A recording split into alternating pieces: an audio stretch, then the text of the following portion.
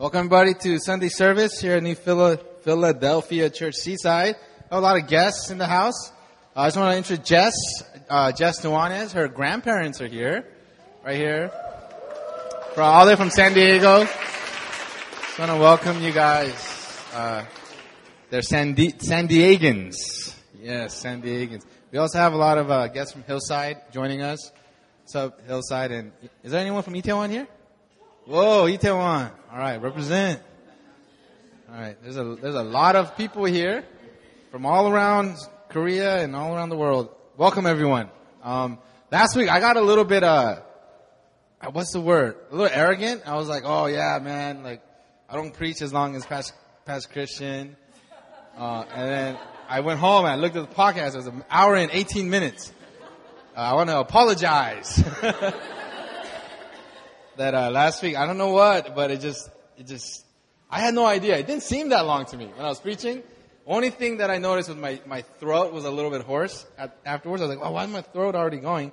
I realized I'd been talking straight for an hour and 18 minutes. A lot of you guys never do that. You guys, rarely do you talk straight for an hour and 18 minutes. Even when you teach, you speak for a little bit. But I was shocked. I was like, I didn't know I can do that. So I will try to make my sermon on the short side. I only have 5 pages of notes. Last week I had 7, going into 8. But today, I feel like last week I preached on the strongholds in our mind. And I talked about how a stronghold is something that when you come into an agreement with a lie that the enemy is trying to implant in you, it's that agreement that establishes that lie in your mind. And as that lie starts to kind of fester and grow, and as you put more weight into that lie, it's going to not just affect your mind, but it's going to affect how you see God. A lot of times, it's like if you can't have like this brain. Say that you have this is a bad example. Say your mind, and there's like a part of your mind that's like always saying God is not true. God is a lie. Like this, just a little bit. Just a small area of doubt, a small area of not unbelief in your mind, very small. But if that lie is keep on just saying, God is not true. God is not, in this area of your life, God is not real. It's going to affect how your mind grows. It's going to affect how you develop. And when you live with strongholds in your life, you're going to realize, you're going to look back on your life and you're going to say wow, I really haven't matured much. Although I feel like I'm gaining all of this knowledge, I'm gaining all of these truths and being taught all of these things, my maturity in the spiritual maturity of my life has not been growing.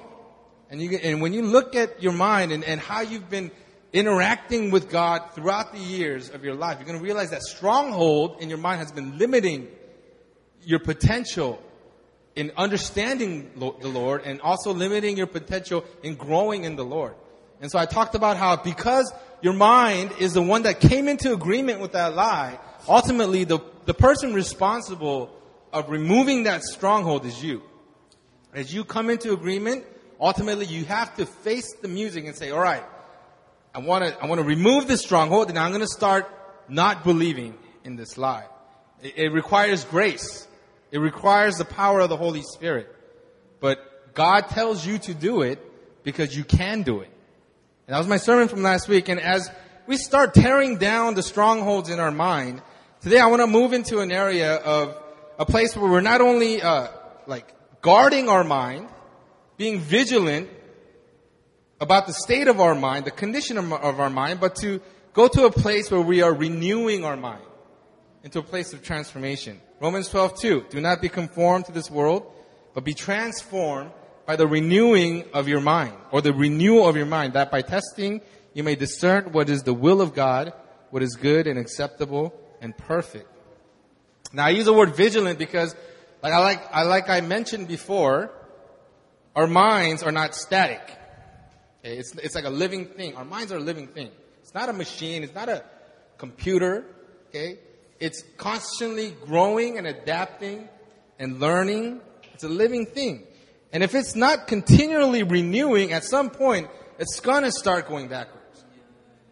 It's going to deteriorate. Now, I don't mean that your brain's going to deteriorate, I'm just saying that whatever, the renewal that you experience If you don't continue that, and if you don't continue to go after it, it's going to start going backwards. It's going to start depreciating. Depreciation is a word that we like to use with like assets. When we buy something, me and Mina, we have a car, okay?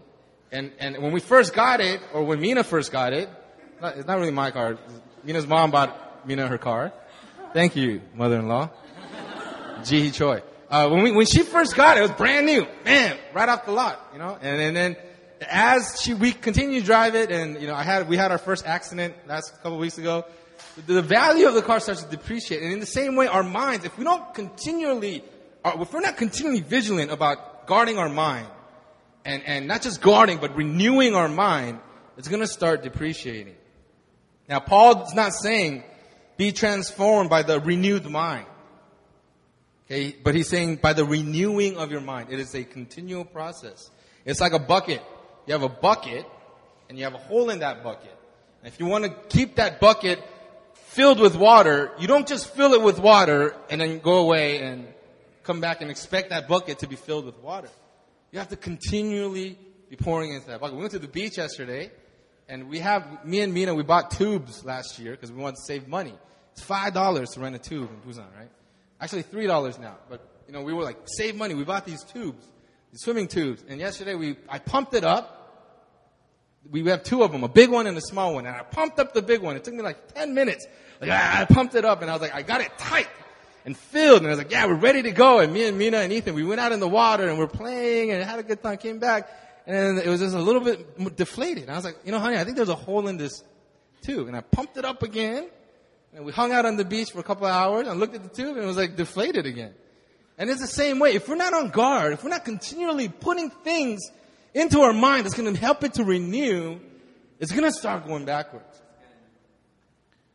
It is alive. It is continually moving. Now it says in the Word of God, for the weapons of our warfare are not of the flesh, but have divine powers to destroy strongholds. God gives us weapons because it is a war. Everybody say war. It's warfare. It's a battle. There's a battle for your mind. There's a battle for your thought life. Okay, our thoughts, your thought life is extremely important. Okay, your thought life is not just important in your physical world, but is also in your spiritual world, because your thought life has a profound effect on how you are in your physical, natural state. But it also has a profound effect on how you are in your spiritual state. Your thought life has a foot in each side of your existence. It has a foot in your natural existence, and it also has a foot in your spiritual existence. And it being so, whatever your thought life is on and is putting value, your thoughts are putting and you're dwelling on these things, it's going to ultimately not just affect your physical world, how you live on this earth. It's going to affect your spiritual world. It's going to affect your relationship with God and your communion with God. So our thought lives are very important. Our thoughts affect not only what we do, but also how we are spiritually in relations to God. Your mind is vital real estate. Okay? It's very important real estate. Now there's an island, who like history? Anybody? Like 3 people. I like history.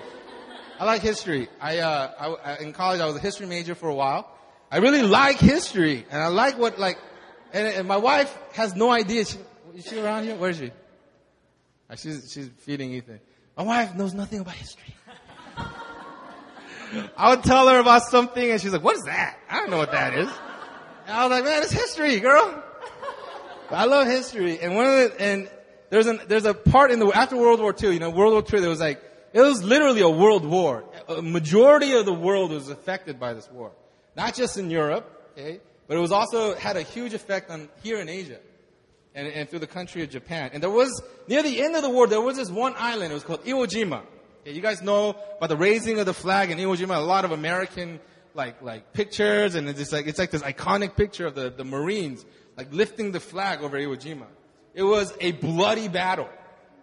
It was probably, it was weeks long. It was one of the most, intense battles that was ever fought in World War II. And it was over this tiny island. Okay, it's to to the east and to the south of Japan, somewhere in the South Pacific, okay, around the Philippines and in that area, the small island, okay, really have no real value to it. There's no apples growing on there. Nobody wants this island, but it had a very strategic value. Okay, it was very prime real estate in the fact of the outcome of the war.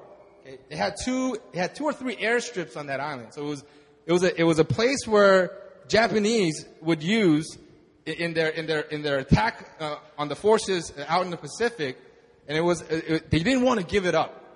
Okay? But the Americans knew that this island, okay, if they can reach this island, it can ultimately affect how they attack Japan, because they had this big not B-52s, it was like earlier than that. They were called battle fortresses. They're huge, like airplanes that just do one thing: drop bombs. Come back. They can't maneuver.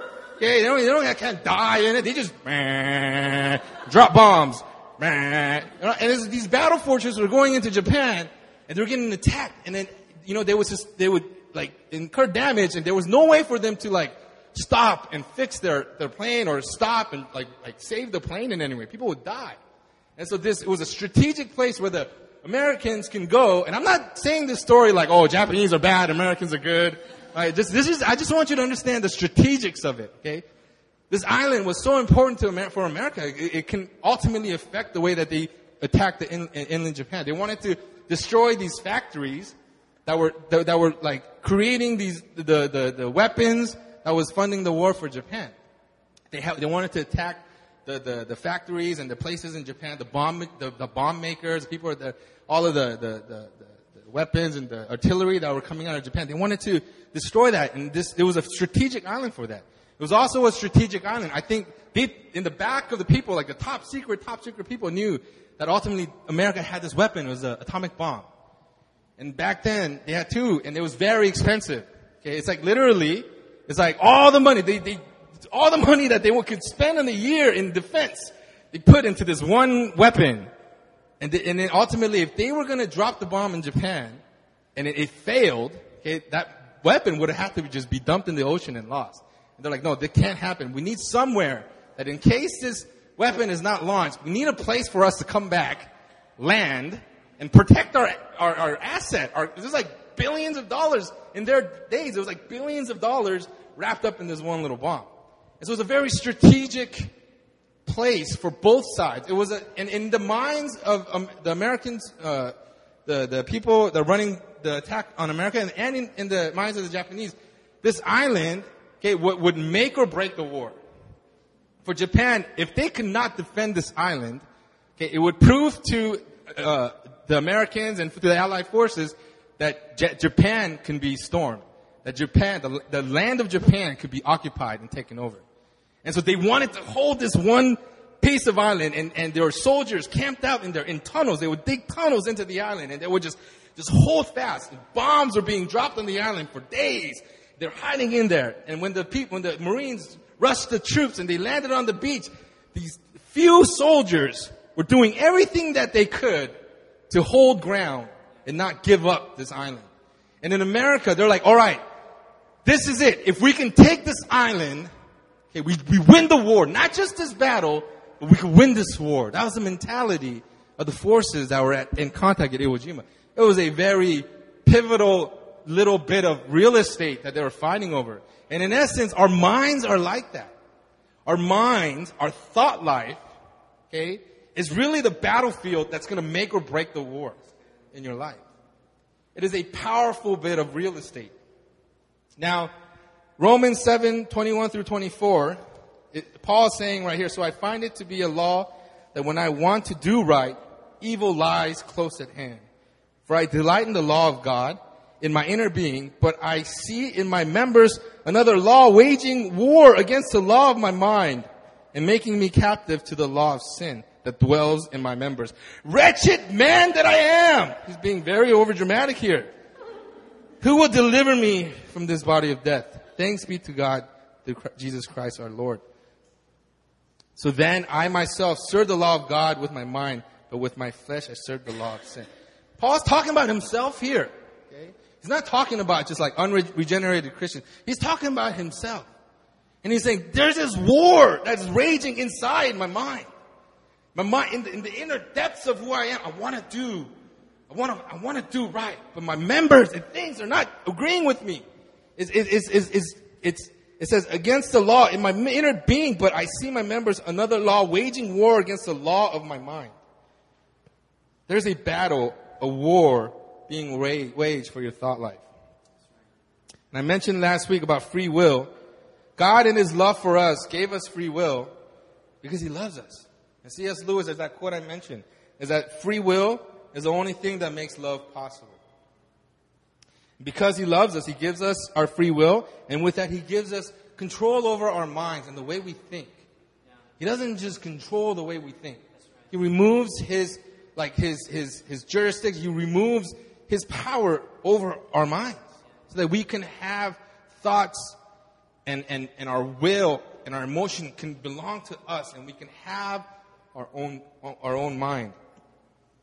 And because of that, our mind is a part of us that has the greatest potential to bring the most glory to God, but also the greatest potential to pull us farthest away from God. Now, when I was young, I became a Christian when I was in high school. And I went to Christian university. I wanted to be a missionary, all of these things. And I remember at one point I got really disillusioned, and my mind went on a break. And then my mind started thinking, okay, God is real. Jesus Christ is the Lord. But my mind just said, okay, I don't want to do this right now. And my mind just left. And my mind took my being as far away from God as I could possibly go. I just ran from God. Anything that had to do with God, I just shut it out of my life. And I just rebelled against the Lord. And I had many, many years of just a wretched life, dysfunctional life. I was living my life as a mad pagan. And it's because my mind one day chose not to do it. It's not like, oh, the devil made me do it. Oh, it was all the influence of peer pressure. Oh, dude, smoke this joint. No, it was my mind. I mean, my mind willfully made these decisions to rebel from the Lord. But I'm going to give you something. If you're a real, regenerate, born-again believer, you truly believe in the Lord, no matter how far away from God you run, it's like you have a rubber band attached to your back. It brings you right back. I guarantee you, that's grace. You running from the Lord is God's grace. I'm telling you. And that's what happened. It brought me right back. I was like, oh, Lord, I'm running. Bam, what am I doing here? Our minds are powerful. Our minds are pivotal. There's a war being waged. And I believe that Paul uses his verbiage of war and battles because it requires an apt response. From us, it requires an appropriate response with our minds. It is a war, it is a battle. We have to fight to take dominion of our minds, to master our mind and use it for the glory of God as a worship unto Him. Our minds, like our bodies, are a worship unto the Lord. To bring renewal into our minds so that we are transformed into the likeness of Christ. It's continual renewal. Now, my main passage for today comes from Romans 8. Let's turn your Bibles to Romans 8, verses 1 through 8. And I will read this out loud to you guys. I'm going to read from the ESV. Romans 8, verses 1 through 8. There is therefore now no condemnation for those who are in Christ Jesus. For the law of the Spirit of life has set you free in Christ Jesus from the law of sin and death.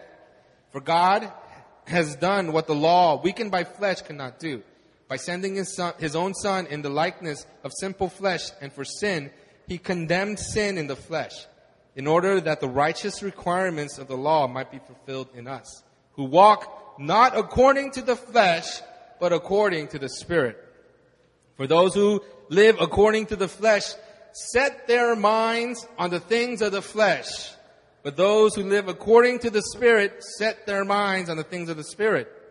For to set the mind on the flesh is death.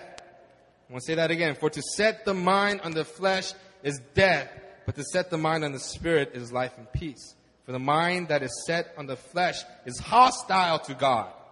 For it does not submit to God's law. Indeed, it cannot. Those who are in the flesh cannot please God. You, however, are not in the flesh, but in the Spirit. In fact, the Spirit of God who dwells in you, anyone who does not have the Spirit of Christ does not belong to him. Now, when we read this passage, Paul outlines two distinct sides. And what it seems to boil down to is flesh and death, and spirit and life. I'm not saying that this is flesh and death, no. Flesh and death, spirit of life. I'm not trying to divide you guys or anything. The word flesh used here in the Greek is sarx, okay? And it means flesh. It means our physical bodies. The literal translation would be our physical body, our flesh. There's one definition, the part of us that attaches to bone. That's one of the definitions. As you read down, it says, the part of us that attaches itself to bone. That's our flesh. Okay? There's a definition that goes beyond that. And it means, it's used here in this way. It's used here to denote mere human nature, the earthly nature of man, apart from divine influence, and therefore prone to sin and opposed to God. It's usually used in a negative way, referring to making decisions according to self, done apart from faith. Thus, what it is of the flesh, which is carnal, is by definition displeasing to the Lord. Even things that seem respectable. In short, flesh generally relates to unaided human effort, decisions, actions that originate from self or are empowered by self.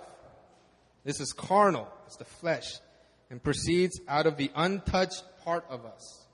It has a long definition of what the self is, but it's basically our human desire, our sinful nature that acts and does things and thinks things on its own.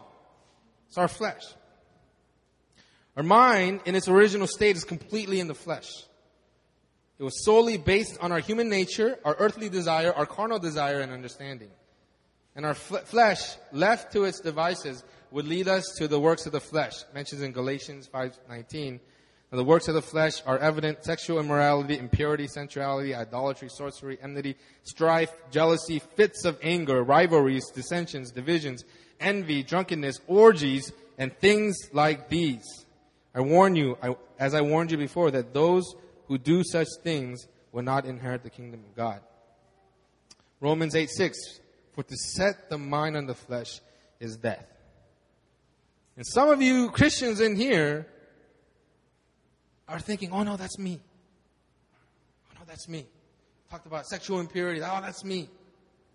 Talked about anger. That's me. I have these fits of anger. I had jealousy. Man, I was jealous of that guy. Oh, that's me. He's talking about me. My mind is on the flesh. No. That's not us. It's not us. The mind set on the flesh is not us. Because Paul says, right here, verse 9, you, however, are not in the flesh, but in the Spirit. Last week I told you guys that our battle is not in our flesh.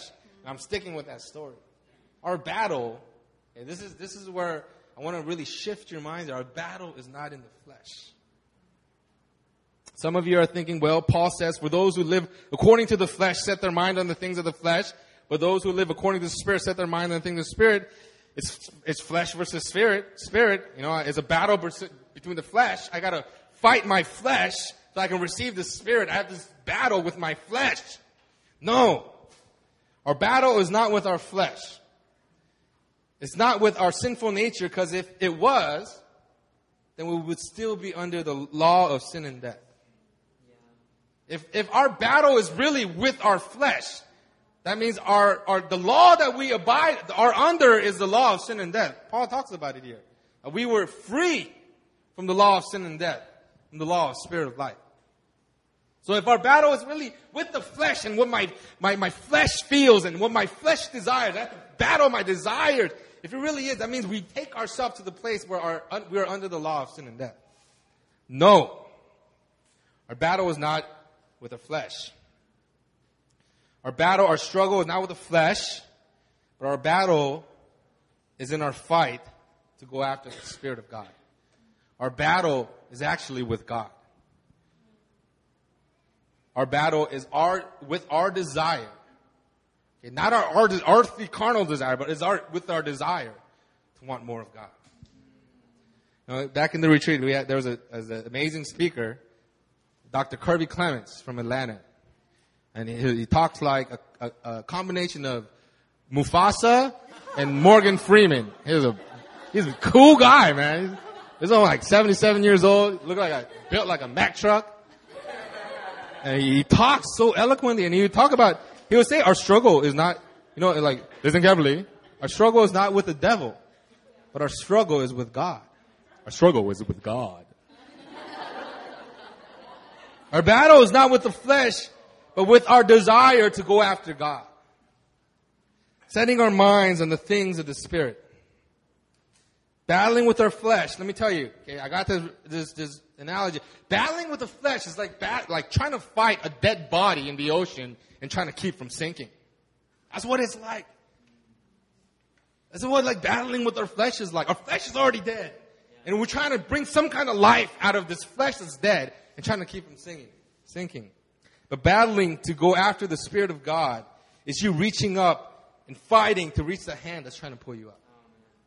That's the difference. I'm trying to give you a fresh perspective on what your mind is going through. And you got to understand, as a redeemed, born-again believer, your battle is not with your fleshly desires. I mean, it doesn't mean that you don't struggle with them. But ultimately, the battle doesn't lie there. Your struggles and the effects of your struggles might still be there. Because, we're still in our flesh. But the ultimate battle, the war, is not there. Because we're out of that. And there's no condemnation. We're under a new law.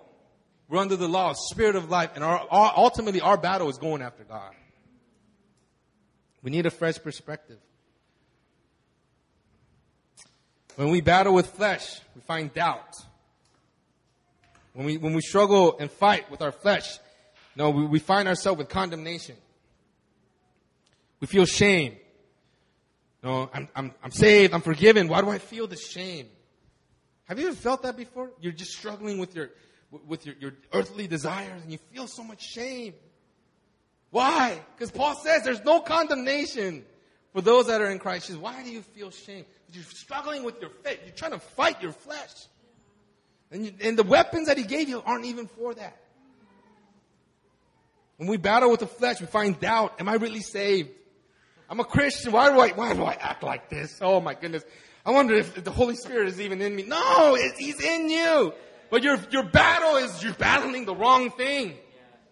You're bringing yourself under a different law when you're under this law. Fear and anxiety. When you're battling with your flesh, you find yourself just fearful, anxious. You start being controlled by our circumstances. Why? Because our flesh falls under a set of laws that we as saved people no longer fall under. The law of the Spirit of life has set you free in Christ Jesus from the law of sin and death. And the weapons He gave us for warfare aren't ones to kill our flesh, but are weapons to bring us closer to God. Weapons to fight for our intimacy with God. That's the weapons He gives us. He doesn't give us like a weapon to fight our flesh. It's like, we'll give you this weapon to resist sexual sin. No, He gives us weapons to draw near to God. He gives us the Word of God. Why? So we can draw near to God. He gives us prayer. Why? So we can draw near to God. The weapons of our warfare are not against our flesh, but it's to draw near to God. We're talking about renewal of our minds, and it starts with us leaving behind the old things, our crucified self, our sinful nature. Put it behind you. Galatians 5:24. Those who belong to Christ have crucified the flesh with its passions and desires. And as we put it behind us, we have to go after the Spirit of God. I want you guys to turn your Bibles to Galatians 5:16. Galatians 5:16. I love this verse because it's actually one of the first sermons that I preached at New Philly was on this verse. In Galatians 5:6 it says, but I say, walk by the Spirit, and you will not gratify the desires of the flesh. You guys get that? You guys get that? I'm going to read it to you again. But I say, walk by the Spirit, and you will not gratify the desires of the flesh. It doesn't say walk by the Spirit and fight to not gratify the desires of your flesh. No, it says walk by the Spirit, and you will not gratify the desires of your flesh. When you walk by the Spirit, your flesh has no power. This verse, powerful verse. It says, for the desires of the flesh are against the Spirit, and the desires of the Spirit are against the flesh. For these are opposed to each other to keep from doing the things you want to do. But if you are led by the Spirit, you are not under the law. And because, think about it, because they're opposed, as one diminishes, the other one goes up. It's like a seesaw. Hey, who do you guys know what a seesaw is? Who's been on a seesaw? Okay, who's been on a seesaw with a heavy person? Right? A seesaw, when you're on a seesaw, there's no way that one can go down and the other one goes down. Or it could actually do that if it breaks. But if you have a very strong seesaw, there's no way that one can go up and the other go up too. It's opposing one another. So as one goes down, the other one has to go up. There's no way that they can both end up going up. But we think that, oh, I'm getting closer, we're more with the Spirit. But then some of you guys have this fear, like as you grow more with the Spirit, there's like this flesh that's growing alongside you. No. As you grow in the Spirit, your flesh dies. You guys understand that? It says right here, but I say, walk by the Spirit, and you will not gratify the desires of the flesh. The renewal of your mind comes as you fight for God. You fight for His Spirit. You fight for His Word. You fight for Jesus. You contend. You want more of Him. That's where the renewal of your mind comes. That's what it is right there. And so now I'm going to move on to a more practical thing. And I want to give you guys a holistic battle plan for the renewal of your mind. Everybody say holistic. Okay? And taking every thought captive in obedience to God. Now, I use the word holistic because I have 10 points. What time is it? I have 10 points, but I guarantee it's going to go fast. Okay? It's a holistic battle plan for the renewal of your mind. And at first, it starts with one word. It starts with repentance. Struggles that you have in your flesh. Repent. The strongholds that you have, that you've been entertaining, repent. Reverse those in your mind. Repent. Your battle with the flesh ends at repentance. As you repent, there's no more battle. You don't have to grovel to the Lord to get this away from me, Lord. Lord, remove this from me, Lord. You don't have to go to God over and over again. Lord, I repent. Get this away from me, Lord. No. As you repent, it's gone. If we confess with our sins, He is faithful and just to forgive us our sins and cleanse us from all righteousness. That's 1 John 1:9. That's a powerful verse. It has to start from repentance. And if you mess up, repent quickly. A lot of times we feel like after we sin or after we struggle, we have to wallow in our sin. Try to clean it up for ourselves. Have you ever made a big mess and just try to clean it up and you make a bigger mess? A lot of the times, that's what we feel like we have to do before we repent. We've sinned and we feel like we have to like wallow in the sin and feel the shame and this kind of, yes, you sinned. It's bad. But Christ died for that sin. So just repent. You don't have to take 3 weeks. You don't have to have a whole session. No, you just repent. Because God, I'm sorry. I repent. I turn from what I did. And I'm going to face you now. Because repentance, you turn. You repent quickly, everyone. If you guys mess up, okay, don't tell all your friends and, oh, woe is me. Please pray. No, the first step, you should just go to God and repent. And then healing comes afterwards. You don't have to get everybody and their mom to come and pray for you and look. Just repent. is turn. Say, God, I turn my heart away from the sin. I turn it towards you. That's something that you need to get in the habit of doing. Like continually. You don't just, like repentance. Yes. Because, we might struggle here and there. And repentance is going to be a part of our lives. Until we're perfected. But you know what? It's there. Use it. Repent. It starts with repentance. Our holistic plan for renewal of our mind has to start from, we have to have a fresh perspective away from the things of our flesh, and we got to now face God. That's the first, and that's like one of the most important steps. True repentance. You got to really want to not do this again. Like, I really repent, God. Starts with repentance. Step 2, you take your place in your identity. You have to start clothing yourself in the identity that comes from Jesus. You got to start claiming the blood of Jesus over you. So what did the blood of Jesus do? Forgive my sins. I'm clean. I'm righteous. I'm holy. I'm born again. I'm a new creation. These are identities. If you guys want to know more, there's a bunch of them. I emailed it to you. Right? It's by John Michael. It's been used in our church for so many years. It's so good.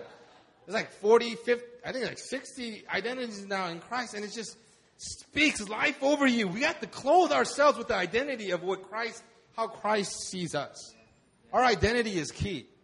It's what keeps us grounded and rooted in who we are in the Lord. And our identity, it can't come from what you do. My identity in Christ doesn't come from the fact I'm preaching this sermon, that I'm up here. No. My identity from Christ does not come from me being a campus pastor. My identity in Christ doesn't come from the fact that, I'm an apostolic leader. No, my identity in Christ comes from the fact that Jesus loves me, died on the cross for me. I have a lot of sin, and it's all gone now. I'm born again, and I have a relationship with Him, which puts me on solid ground. That's where my identity comes from. You could take this away from me. I could just be a Hagen worker. I'll be fine. My identity in Christ does not have anything to do with me being up here. You got to understand that. For all of you guys, if you guys are moving into ministry, you guys have to get into the habit of that. Clothe yourself with the identity of Christ. Because identity is what's going to establish you in who you are. Point number 3, go after the Word. Now, when I started writing that, I got very convicted. All of us, we have to go after the Word. I'm not perfect. But you know what? All of us. We have to have a fresh perspective of what this is. It's the Word of God. John 6:63. It is the Spirit who gives life. The flesh is no help at all. The words that I have spoken to you are spirit and life. This right here is a spirit. It's life. And we have to go after the Word of God. Not just read it. Not just it's good. We have to read it. We can't just isn't it osmosis? Yeah. I think, they got 4 chapters in. No, it's not osmosis. You have to read it. You have to go beyond reading. I mentioned this last week. You got to go beyond just reading. You got to meditate. You got to make it your own. It's got to be engraved on your heart. You guys understand that? You got to engrave this on your heart. That means you got to digest it. You got to you got to study it. It's got to become more than just words, but it's got to be spirit and life to you. There's a point when the words in this book stops becoming mere words, but it becomes spirit and life. That's what you have to do with the Word of God. That's what we're all entrusted to do with the Word of God. Not just, everyone. You're entrusted to turn this. Okay, it's a book. Mine's pretty old. It's a book with words and chapters and verses and names of people and things and events and things that happen in history. And you got to turn this and meditate and memorize and go after it, contend for it until it becomes spirit and life to you. You have to go after the Word of God. There's no way that we're going to be a people of the Spirit unless we have this. A lot of people think, baptism of the Holy Spirit. Yeah, I believe in the baptism of the Holy Spirit because it happens to me. And I believe that is very important. But you know what? That's not going to be spirit and life to you. unless this is flowing through your system. Your encounter with the Spirit of God must come equipped with this. Because this, you know what? The Spirit of the Lord, what it constantly does is point to this. You know what the Spirit of God does? Every time you encounter the Spirit of God, it points to Jesus. And Jesus, our understanding of what we know of Jesus comes right here. It's like this thing. Jesus points to the Father. Holy Spirit points to the Word of God, which is Jesus Christ. See, Spirit and life. We have to go after the Word. Point 4.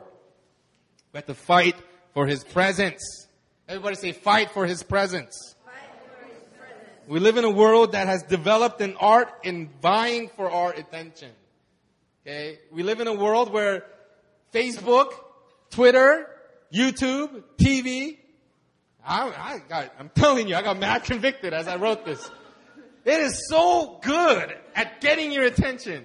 I could open my phone and see one article and spend 30 minutes of my time not just reading that article, but doing research on that article and see if it's true or not. Facebook they're so good at it. We live in a culture where it's like the world has become mechanized and electrificated. That's not really a word. What's the word I'm looking for? It's become like, technology to the point where it's just being streamed into our eyes at all times. And they perfected this phone. I love this phone, but it's so good at distracting me. We have to fight for His presence. We really do. We have to fight for His presence. We have to fight so that the things of this world doesn't rob you and rob your spirit of the presence of God. Contend for the Spirit of God. To be in His presence, to commune with Him. We have to fight for this. We can't just expect it to be there. Because, you know what? If we just think, it'll be there, usually isn't there. We have to fight. This is the battle that I was talking to you about. We have to fight for His presence. Fight to be in His presence. To work up our spirit and say, God, I want to be in your presence. I'm praising you. I'm worshiping you. I'm reading your word. I want to be in your presence. You got to fight for that. Point number 5. Control your eyes.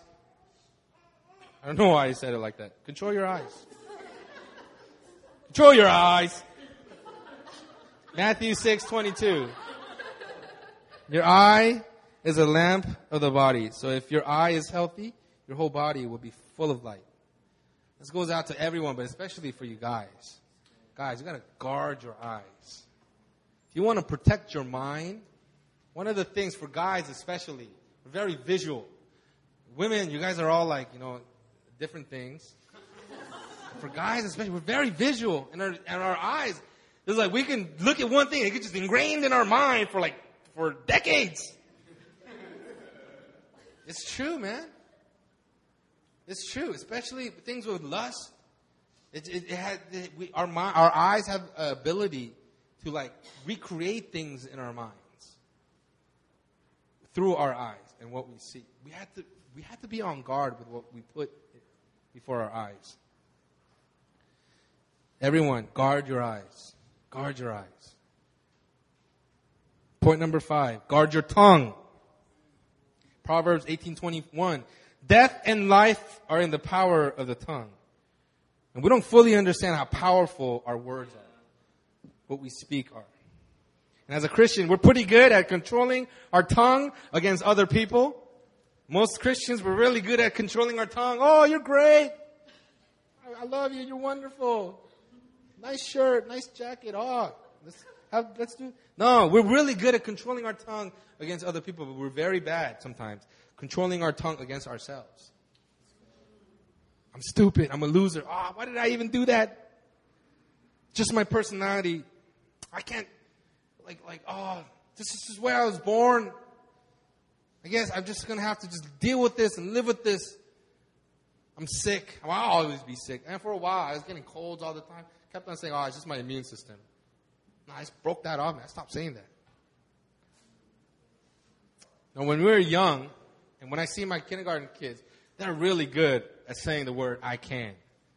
Now, if I do something like, ta-da, they're like, oh, teacher, I can do that. I can do that. I can do that. You want to see me? And they can't do it. But in their minds, they're like, I can do it. I can do it. Kids, when we were young, we were really good at saying, I can.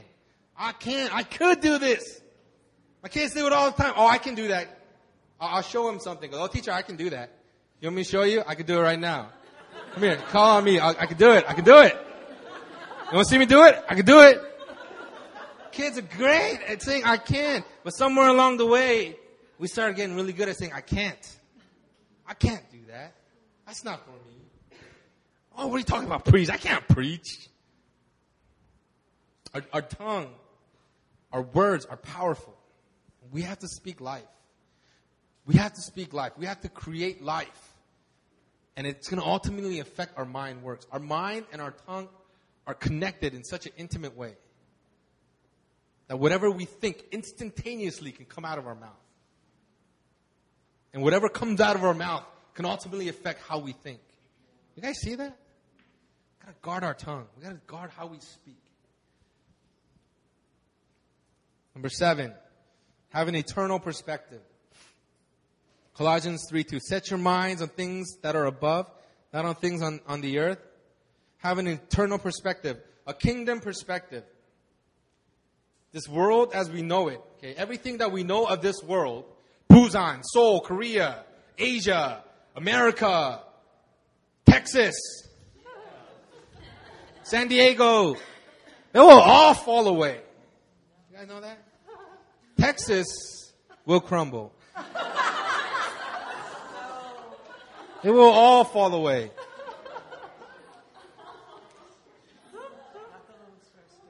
This world as we know it. Money, your cars. Your job, your jewelry. Your Swarovski's crystals. Your engagement ring. Your 401k. And what will remain is the kingdom of God. Kingdom of God is eternal. So set your mind on eternal things. Because we really get caught up in things. We have to, we get so caught up in things. I get like that too. You know, Pastor Christian gets like that. He's so caught up in strollers right now. If you look at his Facebook wall, there's like 8 postings about strollers. We get so caught up in things, but sometimes we gotta just take a step back and have an eternal perspective on what really is important in life. You know what I mean? I'm pretty sure he's not going to hear this. If he does, it's true, PC. We got to have an eternal perspective. We can't get caught up in, it's okay to get, have hobbies and do things and, but sometimes it takes over our lives. It just becomes us. Sometimes we just need to take a step back and say, you know what is going to be eternal and what is going to fall away? You got to start drawing these lines. And then setting your minds on the things that are eternal. That's why relationships are so important. Relationships have the potential for you to have eternal effects. That's eternal. Your relationship with the people around you, people in your family, your coworkers, your friends, people here at church, they can have not just profound effects, but it can have an eternal effect. That's why relationships are so important. Value those. Set your minds on the things that are eternal. And which takes me to my next point. Get into community with people that are renewing their minds.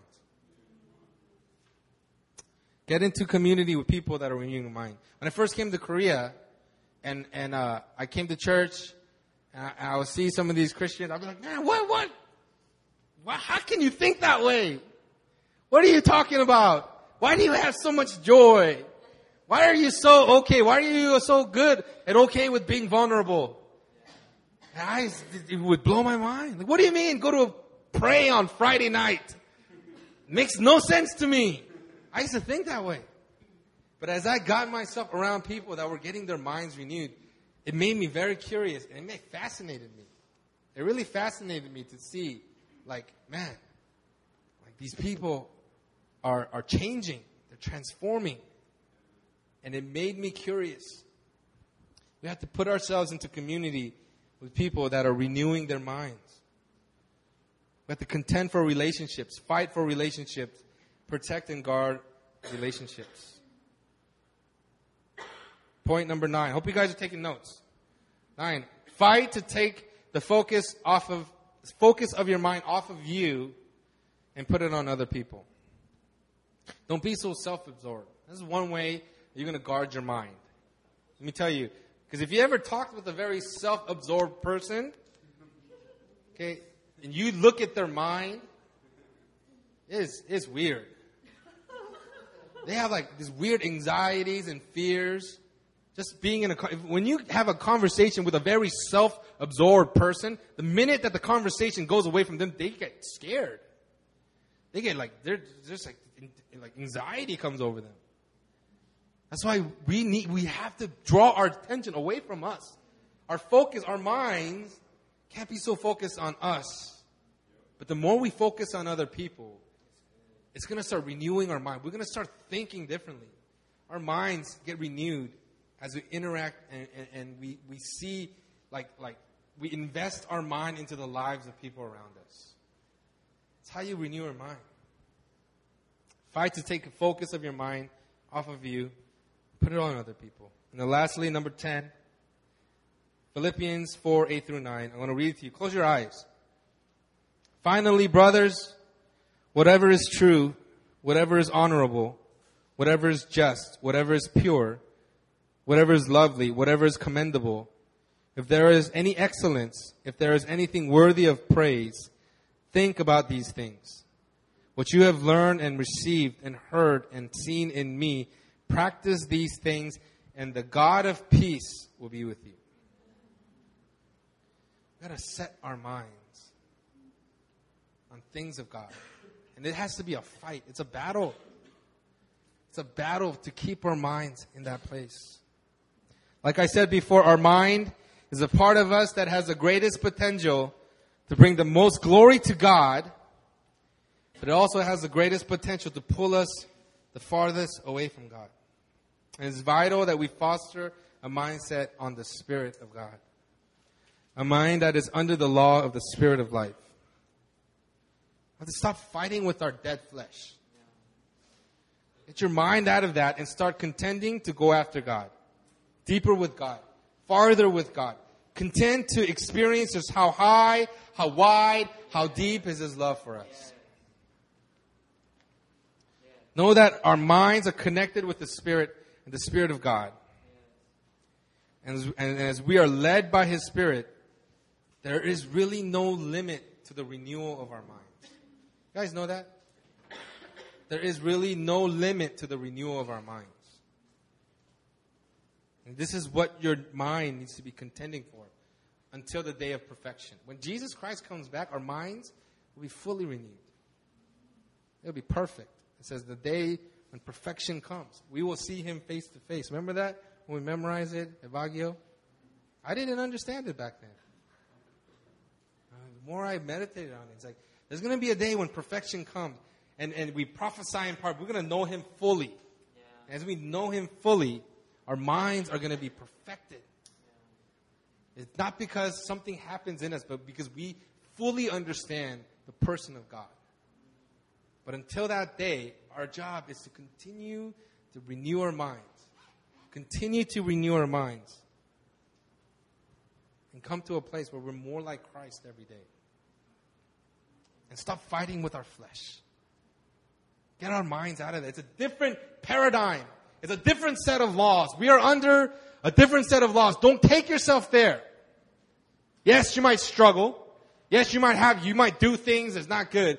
But you don't have to, that's not, the battle is not in the desires of your flesh. The battle isn't in the temptation for you, the lustful temptations of your body. No, the battle is in the Spirit. Go after the Spirit. Go after God. Contend for God. Try to get as much of God as you want. And you know what? What does it say in Galatians?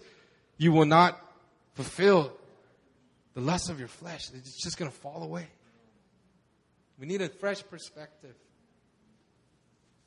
Let's pray. I want us to pray.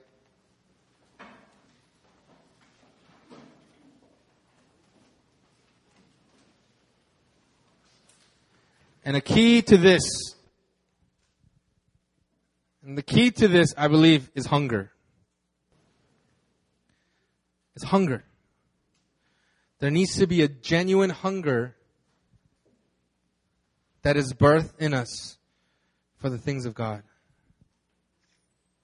We have to have a hunger for His presence. We have to have a hunger for the Word of God. And right now, I want us to pray